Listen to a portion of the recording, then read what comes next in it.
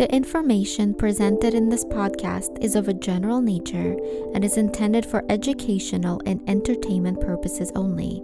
It should never be used as a substitute for mental care, medical care, or for prevention, diagnosis, or treatment of any other illness. Always consult with a mental health or healthcare professional before engaging in any activities promoted in this podcast. Have you ever wanted to be a superhero? Join clinical psychologist Dr. Janina Scarlett and host Dustin McGinnis as they explore the psychology behind your favorite TV shows, movies, books, comics, video games, and more. Thanks for listening and enjoy the show.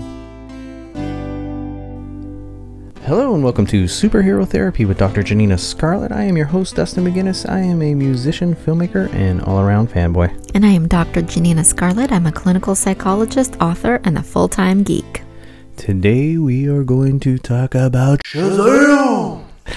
This was a fun movie. It was a lot of fun to watch. I loved it so much. It's one of my favorite DC movies now. Of course, nothing tops Wonder Woman for me, but I thought Shazam was so much fun. It was non-stop laughter and just a lot of joy to watch this movie. Also, there's going to be a lot of spoilers in this episode, so just be warned. In the beginning of the film, we see a young Billy Batson acquiring a compass and his mom telling him that he can always use it to find her. What do you think is the significance of the compass here?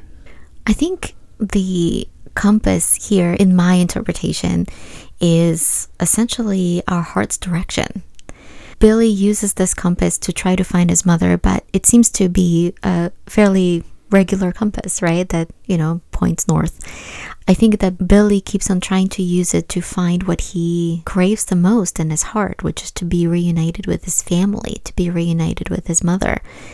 When he finally finds her, he realizes that, first of all, that she abandoned him, and second of all, that she is now in seemingly abusive relationship, so much so that she is too terrified, or seems to be too terrified, to tell her partner about Billy.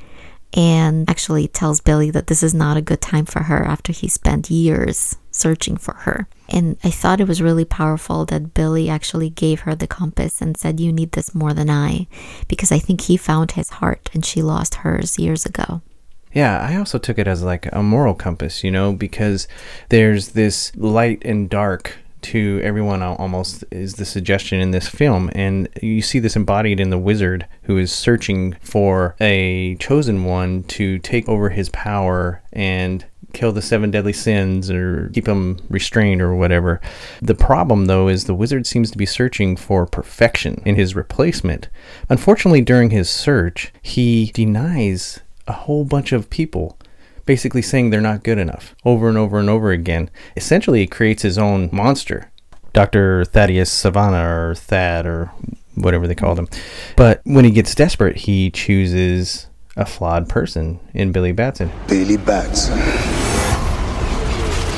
I choose you as champion.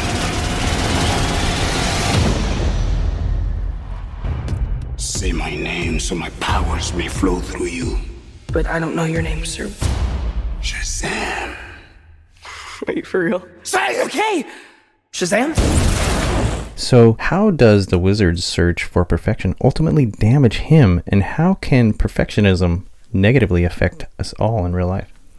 I think most of us have these kind of core beliefs that we're not good enough, that we're not perfect enough, that there's something wrong with us. And sometimes when we get rejected from something we might really want, whether it's from maybe getting accepted into a school, or getting rejected by a date, or maybe getting rejected to become the next Shazam, we might naturally feel almost as if our biggest core beliefs have been confirmed, almost as if our biggest fears have been validated. For little Thaddeus Savannah, we see how incredibly abusive his father and his brother were. They were really mean to him. They were making fun of him. They were calling him names. They were emotionally abusive and possibly physically abusive toward him.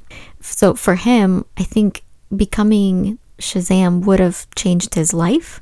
Being given this opportunity by a wizard to feel like he was special for a second meant so much, and then to have it ripped away because of something that most people would be tempted by, because of something he just didn't have enough learning or enough experience to know to reject, understandably confirmed the very worst things he might have already believed about himself, the very worst things that his family was already telling him on a daily basis.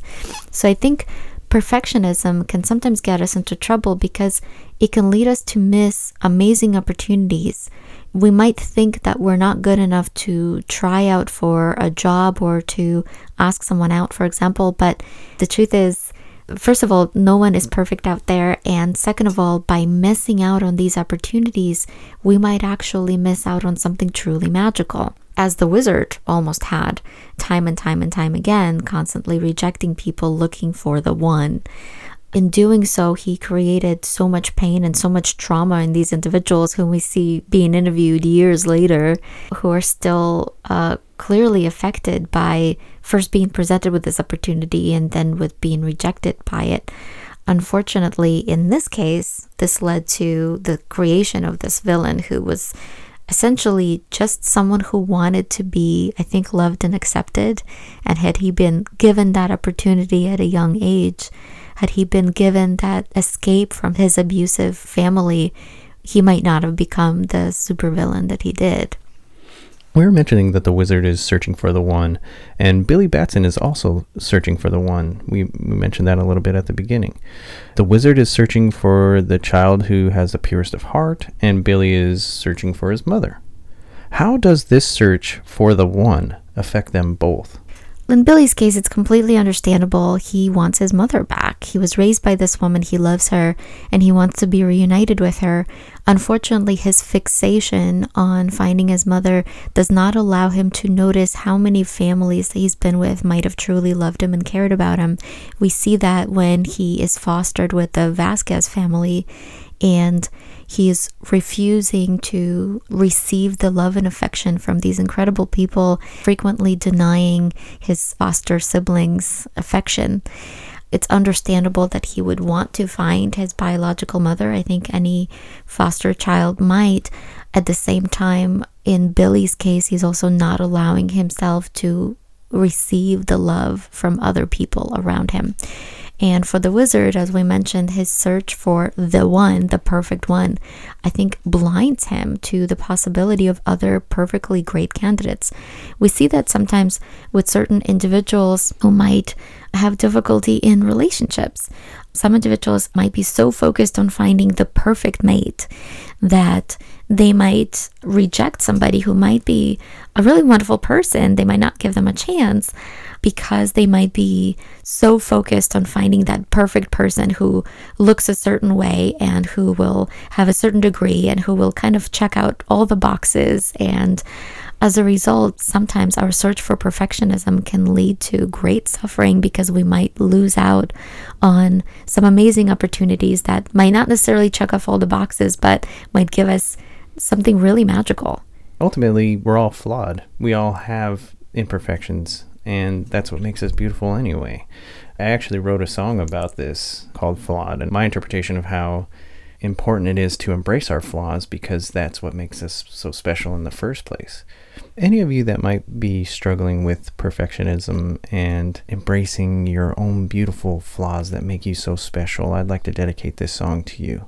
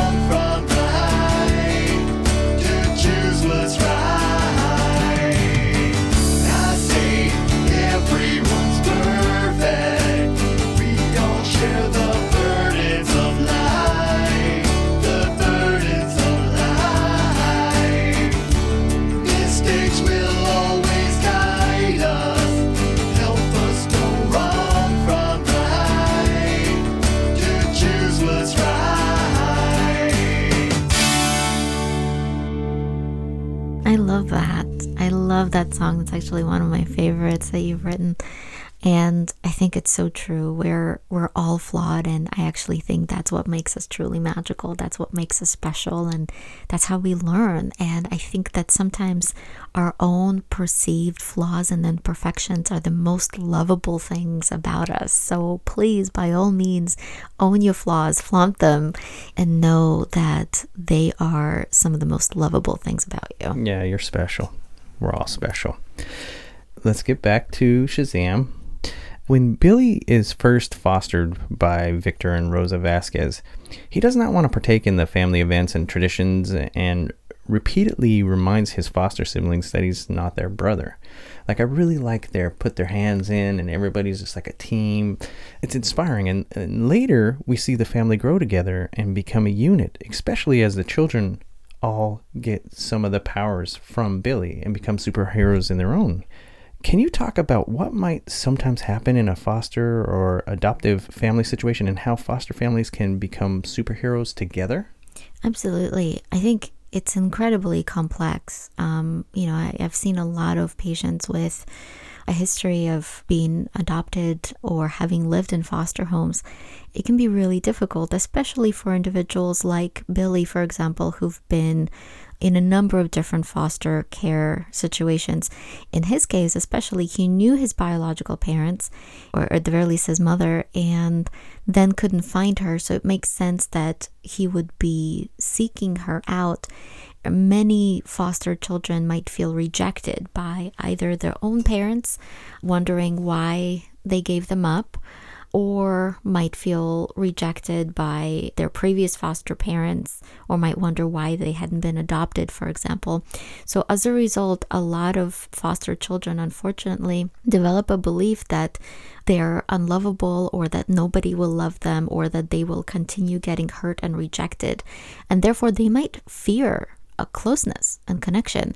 They might have a really difficult time embracing a family in terms of believing that this family might actually love them and adopt them.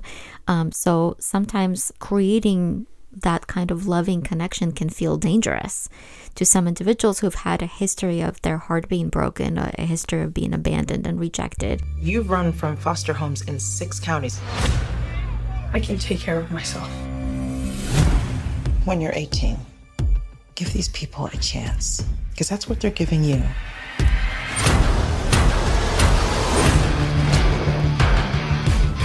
This is Billy Batson. Make sure you make him feel at home. They seem nice, but don't buy it. It gets real Game of Thrones around here. Dude, just messing around. You look at me and you're like, why so dark? You're a disabled foster kid. You've got it all.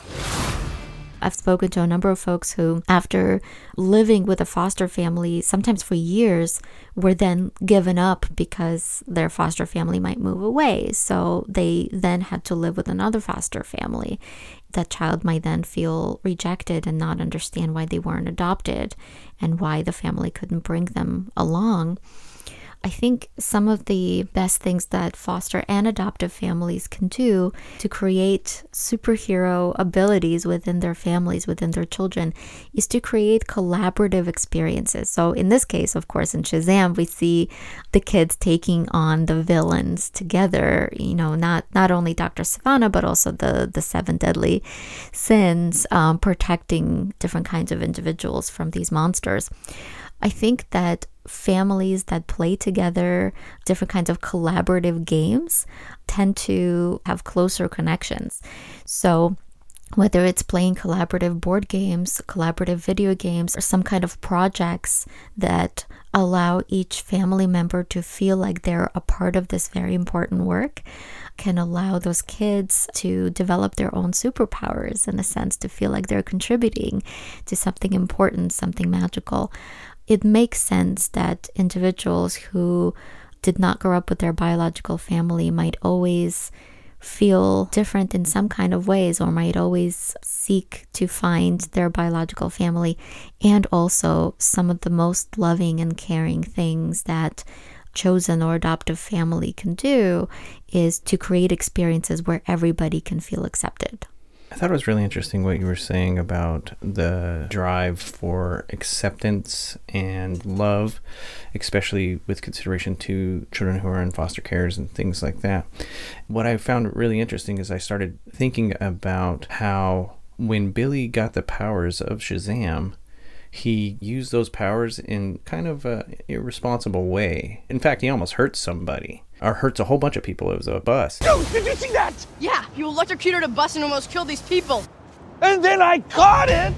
It's just interesting because he's trying to be accepted by these people so much. He wants love and acceptance so much, he's willing to just put on a show for them. That's right. And we see that a lot with some individuals. This, of course, does not apply to everybody, but some individuals who might be certain influencers, for example, might receive more love from their fans than from their own family members. And it makes sense that they would dedicate all their life and all their time, whether it's their YouTube channel or their Instagram, because they might receive more meaningful support from some of their fans than they might from people in their own lives. Of course, this is not true of all influencers or of all people out there.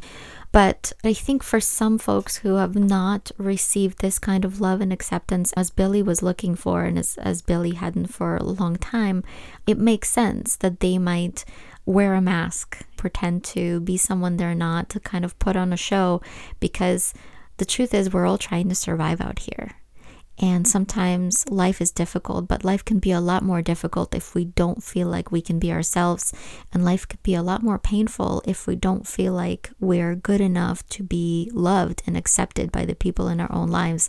And I think sometimes we will do just about anything, even if it's unhealthy, even if it's not truly who we are, to try to survive. You know, for some individuals, it's doing some kind of a performance. For some individuals, it's, engaging in sexual behaviors, for example, just to be accepted, just to find love and connection. And I think that ultimately what we find out is that the most meaningful relationships are ones that are built on openness, trust, and vulnerability. And I think that's what Billy was searching for. He just didn't know how to find it. Thanks to his chosen family, he was able to find it in the end. This is proof of authenticity. Super strength. Electricity manipulation. Hyperspeed. Superpowers, dude, I don't even know how to pee in this thing. Well, as you mentioned just now, is family, and there's a huge theme of family. You see it in two separate situations between Billy and Thaddeus. We're able to see that sometimes our biological families may not always be kind and accepting of us. As we saw with the Vasquez family, our chosen family may sometimes become our own family. Can you please talk about that connection there? Absolutely. For some individuals, especially individuals like Thaddeus, who might be different, might be actually more emotionally advanced, more emotionally sensitive, growing up as a child, are more likely to be bullied by family members who might not understand how special these little kids are. Unfortunately, some parents might have this idea that their children have to be exactly like them, that they have to, for example, be tough or have certain beliefs that are shared with the parents or follow a certain career path. And so when their child might have different interests or different identity or different preferences or different emotional expression, they're likely to then at times be rejected or in some families even bullied and shamed and abused. Sadly, we see that in Thaddeus, who so badly just wanted to be accepted by his family, but his father and his brother, his entire life, were extremely abusive and awful toward him. Ultimately, what we all need is a sense of love and belonging. That is something that Thaddeus always wanted and never received, and a sense of feeling special.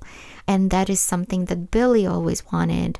And with Billy, we see that when he was finally able to find his biological mother, she ended up abandoning him once again, all over again. At times, it is our chosen families that might actually recognize the special gifts that we have, the beauty of our sensitivity, our emotion, our identity. It's perfectly okay to develop our own chosen families. It's a survival mechanism. So sometimes if the people closest to us don't accept us, if they don't see how special you truly are, it is perfectly okay to find other families with whom you can also connect, because you are special, and the very thing that your family might not understand about you, someone else might actually find to be the most special thing about you. Right on. That's exactly what we're trying to do here. And thank you all of our listeners, for being a part of our family. We definitely enjoy doing this, and we're going to go ahead and end this episode of Superhero Therapy with Dr. Janina Scarlett. Again, my name is Dustin McGinnis. You can find me on Twitter at The Valiant Geek. I am Dr. Janina Scarlett. I am Shadow Quill on Twitter. We do have a couple of announcements.